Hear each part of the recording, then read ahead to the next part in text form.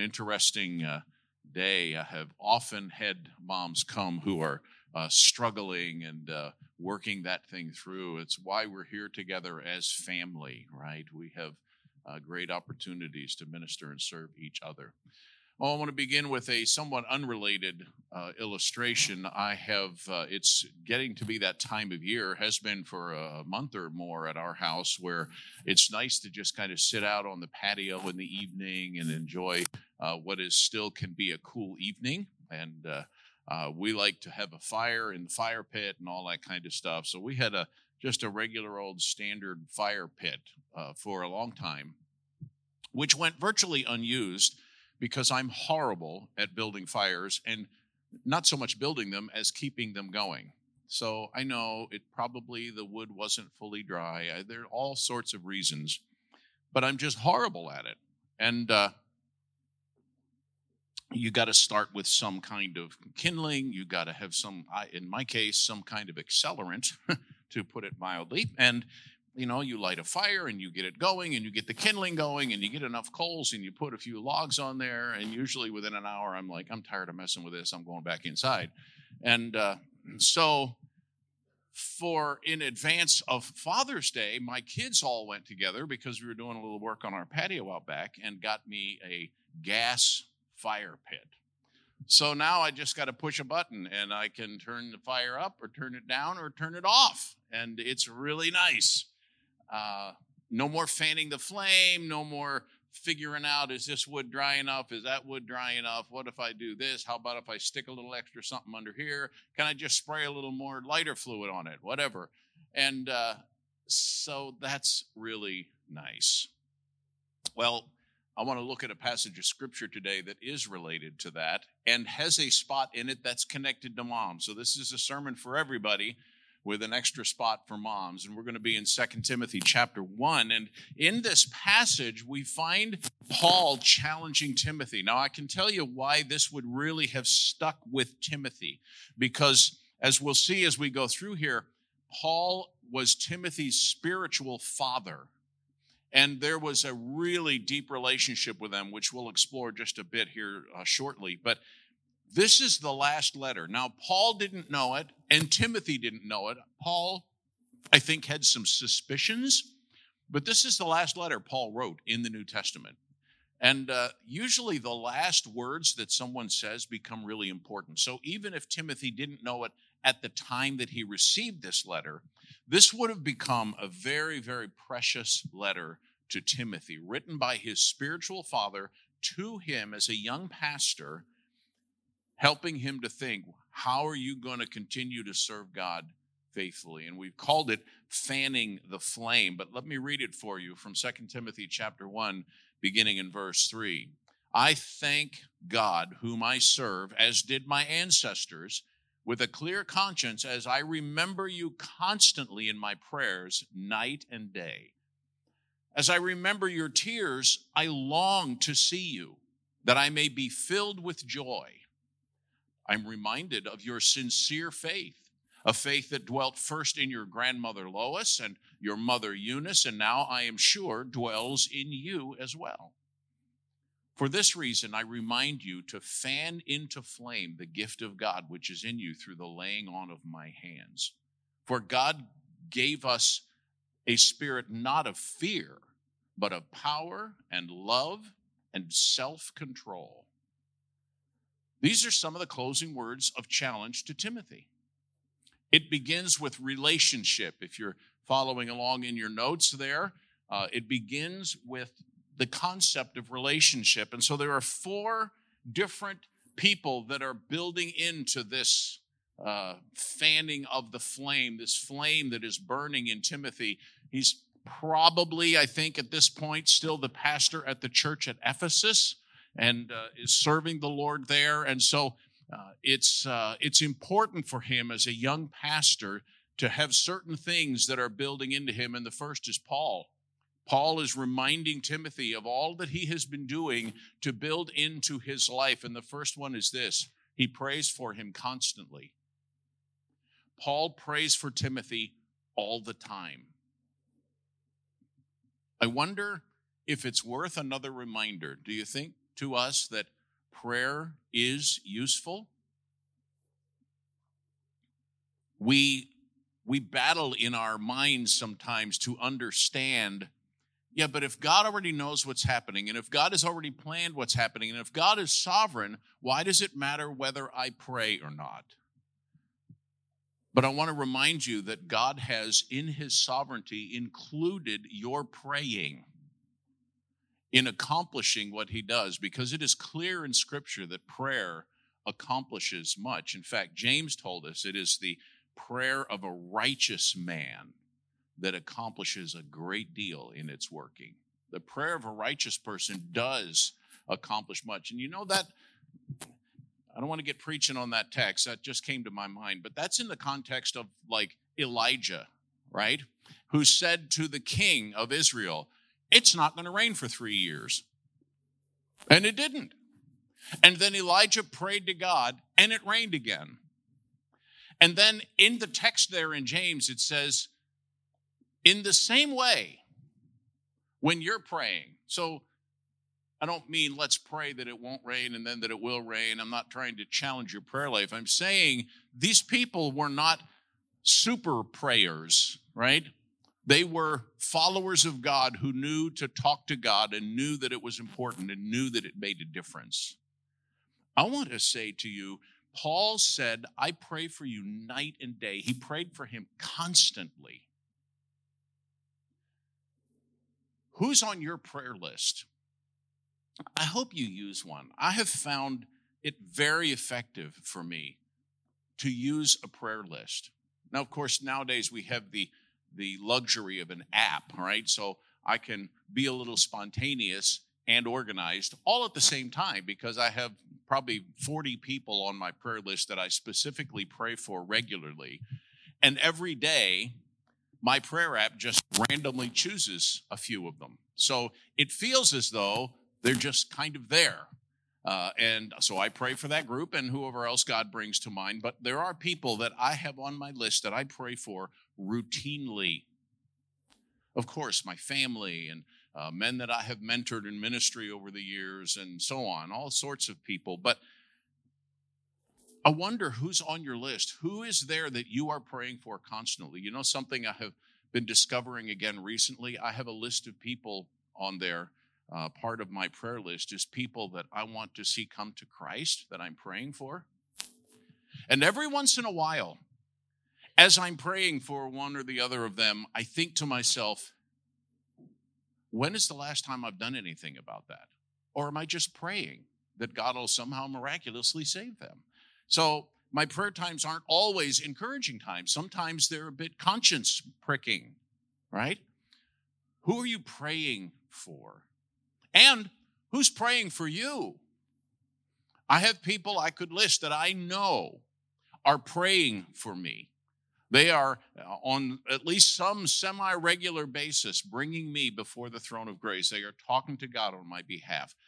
It's really important that we pray for each other, because prayer is part of the intimacy of our relationship. It's part of how we build into someone else's life. I mean, you and I both know, especially if people are distant from you and you are praying for them, sometimes the only thing you can do is pray. But don't you hate that sentence?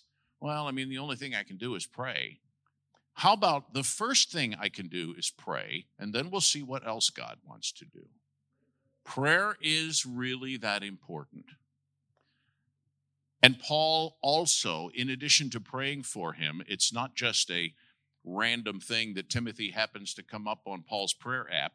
He remembers him intimately.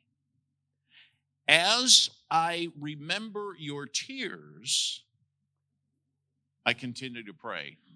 Can I remind you of a couple things about Timothy? In the first letter that Paul wrote, he talked to Timothy about how he was frequently ill. I don't know what it was. He had some kind of stomach thing. Probably some scientist or whatever would be able to say, oh, you know, that symptom, that sounds like whatever. But all I know is he had frequent stomach ailments. And Paul mentioned it to him in a letter that has now been published for thousands of Christians over thousands of years to read. Probably if Timothy were around, he'd be like, gee, thanks for that, Paul. Like, I know you have acne and I'm praying about that. Don't tell the whole world, please. But he did. And he was frequently sick. He was naturally timid. This is an interesting verse. At the end of 1 Corinthians 16, the first time he writes to the Corinthians, he gets to the end of the letter and he says this, when Timothy comes, see that you put him at ease among you, for he is doing the work of the Lord as I am, so let no one despise him. Help him on his way in peace that he may return to me, for I am expecting him with the brothers. You know in the background, perhaps, that the church at Corinth was not an easy place to serve. And he was there on a mission from Paul, certainly a mission from the Lord, but Paul had sent him along with some others, and they were serving there. And he singled him out and said to the leadership at Corinth, make him at ease. Take it easy on the boy. Be nice to him. There was something about Timothy that appears to be a little bit timid. So those of you who are a little bit that way are thinking, oh, well then I guess that's okay, right? Yeah, it's totally okay. Timidity is not sinful. He was a young man. Paul told him in the fourth chapter of his first letter, don't let anybody despise your youth. That did not mean be obnoxious and brash and let everybody know who's where and what. It just meant don't let them look down on you just because you're a young person. And at this time, believers were being persecuted. This is first century stuff, right? Believers are being persecuted. And Timothy, as a young man, frequently ill, who was naturally timid, may have been threatened a bit by that. And so Paul, remembering Timothy's tears, longs to see him again. I want to see you, Timothy, so badly. It'll make me so joyful when we can be together again. You sense the intimacy that there is between these two? And I hope you have a Paul in your life, and I hope you have a Timothy in your life. Because those spiritual relationships are so desperately important. You want the flame of God's fire to burn brightly in you. You need people in your life like Paul, who will speak into it, who will challenge you, who will encourage you, who will love you in spite of your weaknesses, perhaps in some respects because of them. Secondly, I want to talk to you about legacy. This is where we can touch a little bit on the importance of moms on this Mother's Day, or all parents, really, because this is the place of family in your life and in fanning the flame. It's talking first about heritage there in verse 5. That faith that dwelt, he says, first in your grandmother Lois and your mother Eunice, and now I'm sure in you. That's a heritage. Listen, they made a difference. These women were so impactful in Timothy's life, made such a difference that all these years later, Paul is remembering them. Paul is remembering them by name. Now, you got to know Paul met a lot of people over the years. But these two particular moms made such a difference. It's Acts chapter 16 that records for us the time when Paul got a hold of Timothy and decided, man, I'm going to take him with me for ministry. But it was 2 chapters before in Acts 14 when he first came to Derbe and Lystra, and it was not pretty. Paul got stoned there. I mean, with rocks. He almost died because people got so angry they threw rocks at him. But while he was there, he had some spiritual fruit, and the brothers came around him. He got up, he went on, he kept preaching, and there was a lot of fruit, and many people came to know the Lord. 2 chapters later, it says, as he's coming back through Derbe and Lystra, there was a young man there, known among the brothers for his faithfulness and his love for the Lord. Now, whether Paul actually led him to Christ or was used of God in that instant, or in that instance when he was there a couple of chapters earlier in our record to really just light a fire in Timothy, there was something that happened at that point that made a difference in Timothy's life. And it made such a difference that he was already well spoken of, to the point that when Paul came through the second time, he said, I need to take Timothy with me on this second missionary journey. Now, those of you who are moms are thinking, now hold up. Last time you were here, you got stoned almost to death, persecuted for your faith, and you want to take my son with you? Come on now, you know some of you are wondering about that. Because when we let our children go, it's really hard. Some of you have done that. Some of you have watched your kids up and leave home, praying to God that they will serve him with all of their heart. These moms faithfully invested in the life of Timothy, both Eunice and Lois. Eunice, grandma, Lois, or rather Lois the grandma, Eunice the mom. His dad was a Greek. We don't know anything about his spiritual condition, but mom stepped in and did what needed to be done. It's really, really significant. And we're told just a chapter later in the same letter, from childhood you've been acquainted with this sacred writings, which are able to make you wise for salvation through faith in Christ. From the time he was little, they were investing in his life spiritually. The spiritual power of godly parents and grandparents cannot be overstated. Invest in the lives of your children. But there is also a truth that I think we need to mention here, that we have both biological and spiritual family. And that's where the church comes in, right? You will see this fall when we have parent-child dedication, family dedications, that I will explain to you then. We have a portion of that dedication service where we're not addressing the parents or anybody that's up front. I'll be addressing you. Because we believe at Coastal that part of the responsibility of being family at a church is helping parents raise their kids.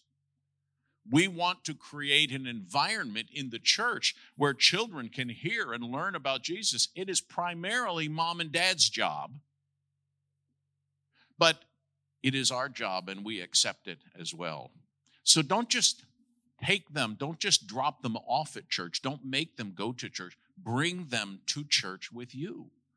I will never forget a fellow in my first ministry as a youth pastor was bemoaning to me the fact that his kids just weren't doing spiritually what he thought they should. He was disappointed in them. He said, I don't know what to say. I make them go to church every Sunday. I bring them here. And I said, do you stay? Well, not every week. I said, then bring them with you. Don't just send them to church. If church life, if the life of walking with God and walking in the Spirit isn't important to mom and dad, it doesn't matter what you say or where you send them. It's not going to be important to your kids. We have a spiritual responsibility as a church family. So that's where all the rest of us come in, who are not moms. Even those of you who wish to God that you were a mom, and God has not opened that opportunity yet. You can be a spiritual mom. There are some spiritual parenting tasks going on downstairs right now in our children's ministry. We have really important things that we consider part of the kind of the DNA of Coastal. When you go to a church at Coastal, you're going to hear good worship, biblical preaching, and you're going to have a great children's ministry. Because we believe children need to be infused with the gospel from the earliest years of their life. It's really, really important. Having your children, in addition to you, under the influence of godly leaders is vitally important. Listen, you're going to have your kids get into your teen years, and they're going to want to listen to everybody except you, right? If you've had teenagers, you know that to be true. Teenage boys, I'm sorry, guys, especially. We've all been there. The last time I was with my kids, my son just looked at me and said, "I'm sorry." I said, "Why?" "Well, he has children now."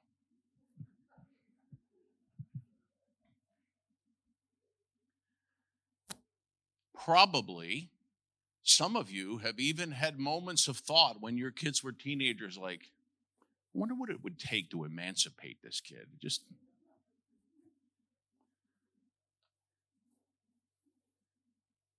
That's why we have godly leaders in their life. Lots of kids go through that. But if there are godly people investing in their life, youth leaders and so on, trust God to do what he needs to do. Thirdly, there's some responsibility. And I was just using one word throughout this outline, but I should say personal responsibility, right? This is where Timothy comes in. Because it isn't just everybody else's job to make sure that I'm where I need to be spiritually. It is my responsibility. He says to Timothy, fan into flame. For this reason, since you've heard about this since you were a kid, you need to, I remind you, to fan into flame the gift of God which is in you through the laying on of my hands. Timothy is a grown man now. He is a pastor at the church in Ephesus, and Paul says, listen, you have known and heard about this since you were a child. You need to fan this into flame for yourself. You are responsible for that. General Booth of the Salvation Army used to say, the tendency of fire is to go out. Watch the fire on the altar of your heart. Romans 12, Paul said, do not be slothful in zeal, be fervent in spirit, serve the Lord. We need to fan the flame that is in our own heart. You have to occasionally stir the fire and add fuel. Spiritually, there's no such thing as a propane tank. You can't just turn it up and it'll be fine. You have to add fuel to the fire. At the risk of being simplistic, can I remind you? Can I remind us all? There are such things as spiritual disciplines that are designed to fuel the fire in your heart for the things of God. So if you've gotten out of the habit of a routine of spending a little time with the Lord every day, devotions, reading a little bit of scripture, spending some time praying and talking to God, get back in that habit. And listen, it's okay. You're going to have to do it because you're supposed to for a little while. Because habits take time to develop. Good habits especially. So start the habit. I heard one preacher one time say, here's my challenge to you. Take 5 minutes a day for devotions. No more. Until you can't stand it anymore and you have to have more. I don't know if I'm fully on board with that, but the point is, spiritual growth is the opposite of food. Physical food, the longer you go without eating, the hungrier you get. I know, now he has said it, now everybody's hungry for whatever you're doing for mom for dinner today, I know, but if I go long enough, everybody's going to start looking at their watch. Because the longer you go without food, the hungrier you get. In spiritual things, it's the opposite. The more you feed the flame, the hotter it gets. The more you feed yourself, the hungrier you get. The more time you spend in your devotions, the more faithful you are in church, the more regular you are involved with your small group, the hungrier you get for those things. Recommit to strengthening your prayer life. Maybe you just need to refresh your devotional life. Do something different. Get YouVersion and do it on your phone. Read through a book, read through a topic, do something different just to change it up a little bit. If you're feeling bored, I'm sorry. That doesn't mean it's not a good thing to do. Energize your prayer life. Refresh your routine.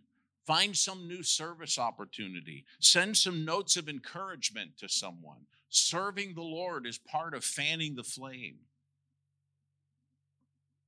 Drop perhaps some friendships that are holding you back. Maybe establish and strengthen some of the ones that will be helpful to you. Fan the flame. But he talks about the gift. Paul laid his hands on Timothy, apparently, at that point in time when he brought him with him on the missionary journey, as we often do. We did with Elise last week, and we didn't offer to give some particular gift to her, except for the gift of our blessing and our commissioning from our church family. But he didn't tell him to find a new gift. You don't need something more than what God has made you to be. Oh, if only I could sing, then I could serve the Lord. If only I could preach or teach. Oh, I wish I could be in this role or that role. And maybe God has fitted you to do a different role that you can serve him in. Whatever it is, that is what God intends for you to do. He doesn't need a new gift. Paul doesn't say, look for a gift that you can really get and really make a difference. He says, fan the gift that is already in you. God gifts us for ministry. We hone those gifts so we can be more effective in using them. Because God's calling is God's enabling. If he has asked you to do something, he will enable you to do it. So we have to discover what that is.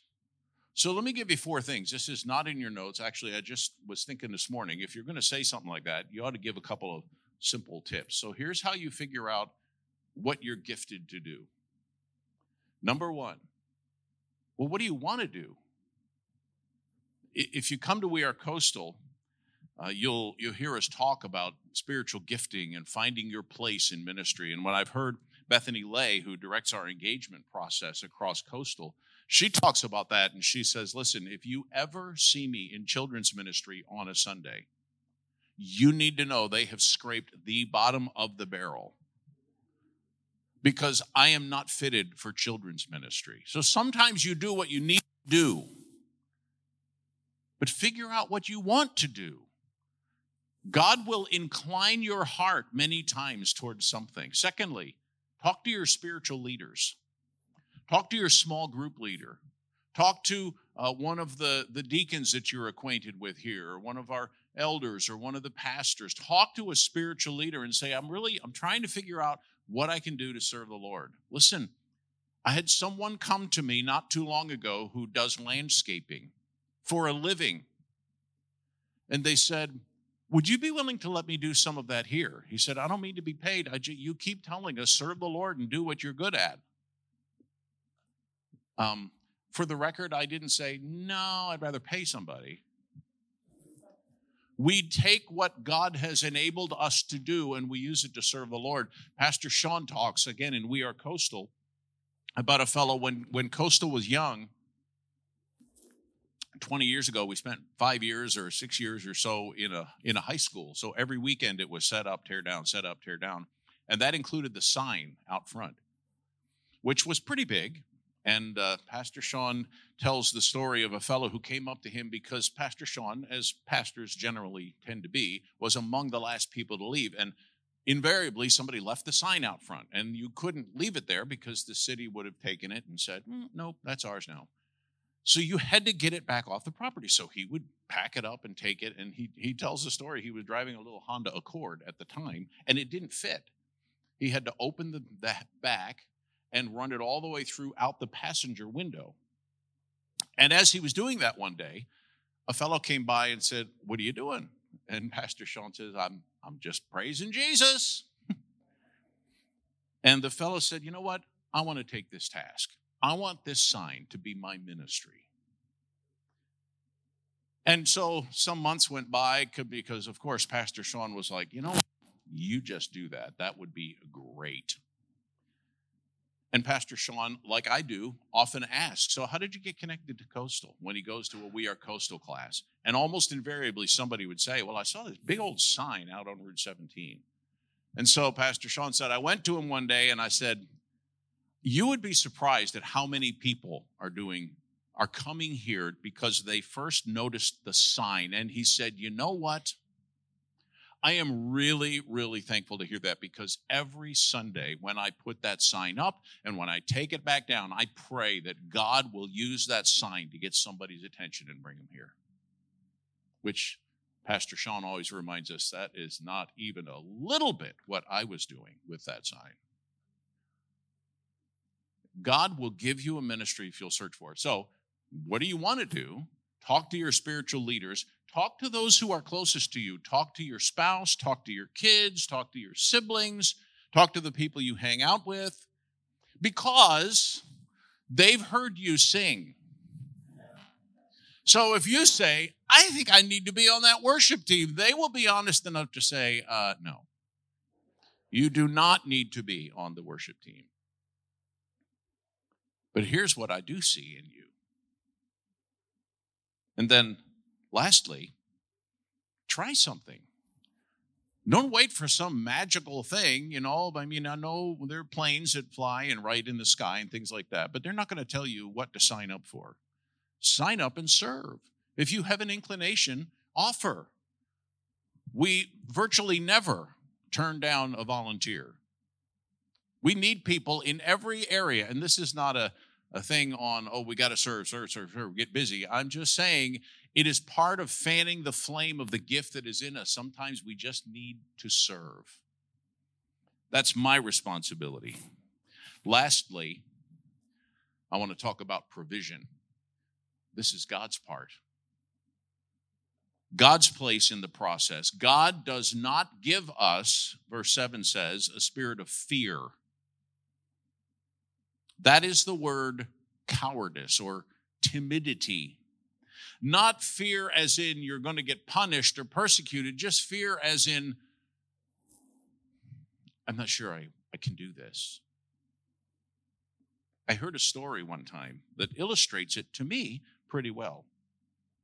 It was a young couple that went out on a date, and this was the guy's first time dating this girl. He really thought she was pretty. He really liked her a lot, and he said, Dad, I'm not even sure what to do.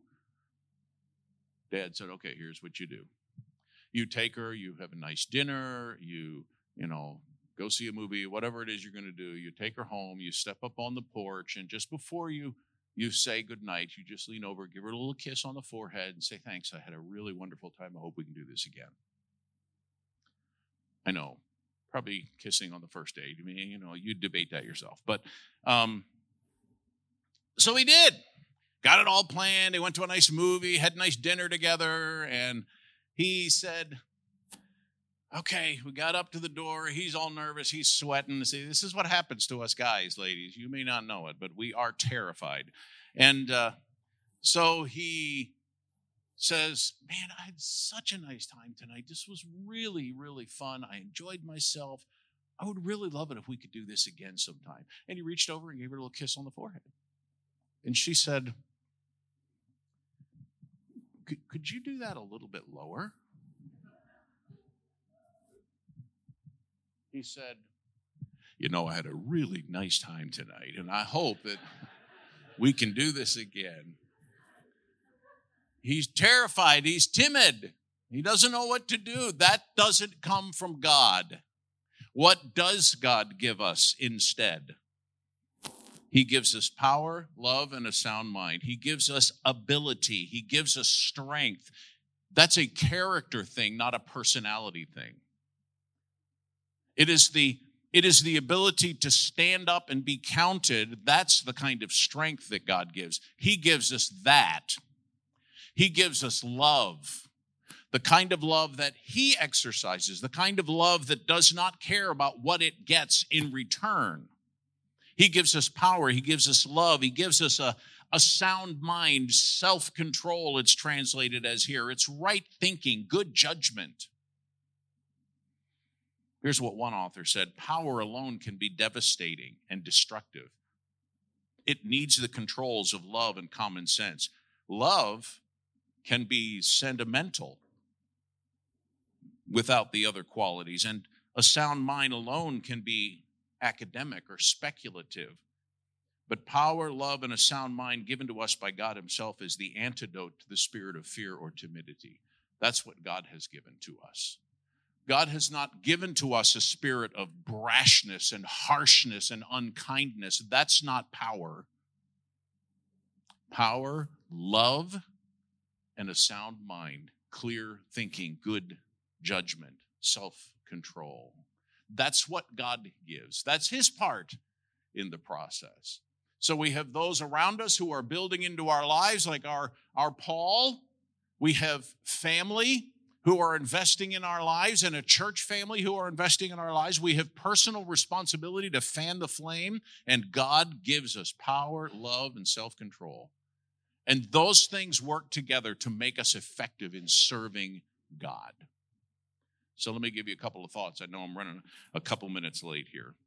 Be thankful for the legacy of spiritual life that you have. I know sometimes it wasn't fun. I know sometimes you grew up in a generation where some of what was communicated as spiritual truth was really just the cultural truth from the church culture that you were in. It's okay, right? Your parents are trying to honor God. Be thankful for the legacy of spiritual life you have. Secondly, can I remind you, for all of the talk about parents and grandparents and all of that, God does not have grandchildren. Just because your parents are saved doesn't mean you are. We don't inherit salvation. Or put in other terms, just because you're raised in church doesn't make you a Christian. Being raised in a garage doesn't make you an automobile. You have to make this personal. You have to come to Jesus by grace through faith for yourself. Your parents, no matter how saved and how godly they may be, they don't make you saved. You have to come to Jesus on your own. You have to trust in Christ. Your faith isn't valid just because your parents was. So here's how that happens in the event that you're here and that hasn't happened for you, because all of us faces that. I had to face it. My dad was a pastor. My mom was an administrator at a administrative assistant at a Christian school. I grew up in a godly home. My parents loved Jesus and served the Lord faithfully. But I had to come to faith in Christ. It didn't make me okay with God. It just put me in a more conducive spot for it to influence my life. But still, I had to make it my own. So what do? We all know this. If you're here regularly, you know this, right? We recognize that we're a sinner and we can't get to heaven on our own. So what do? Can we do this together? We repent of our sin, right? We know we have not done right. Then we believe in the gospel. The gospel is Jesus came here and lived the perfect life. He's God in the flesh. He came and lived the perfect life we could never live. Then he died, was buried, actually came back to life again, right? That's the gospel. We repent of our sin. We believe in the gospel. We receive Christ. John, the first part of John says, to as many as received him, he gave the power to become the children of God. If that's never happened to you, you have to be one of God's children on your own. You have to come through Jesus to God. Thirdly, your faith becomes real in the testing of it. It's not just real because it's there. Your faith is real, but it's going to become more real to you as it is tested. Thirdly, be courageous. Step out and watch what God will do if you will offer yourself to him wholeheartedly. Fan the flame. Take on the challenge and the charge that Paul gives to Timothy. Fan the flame of God that is in you through the laying on of my hands.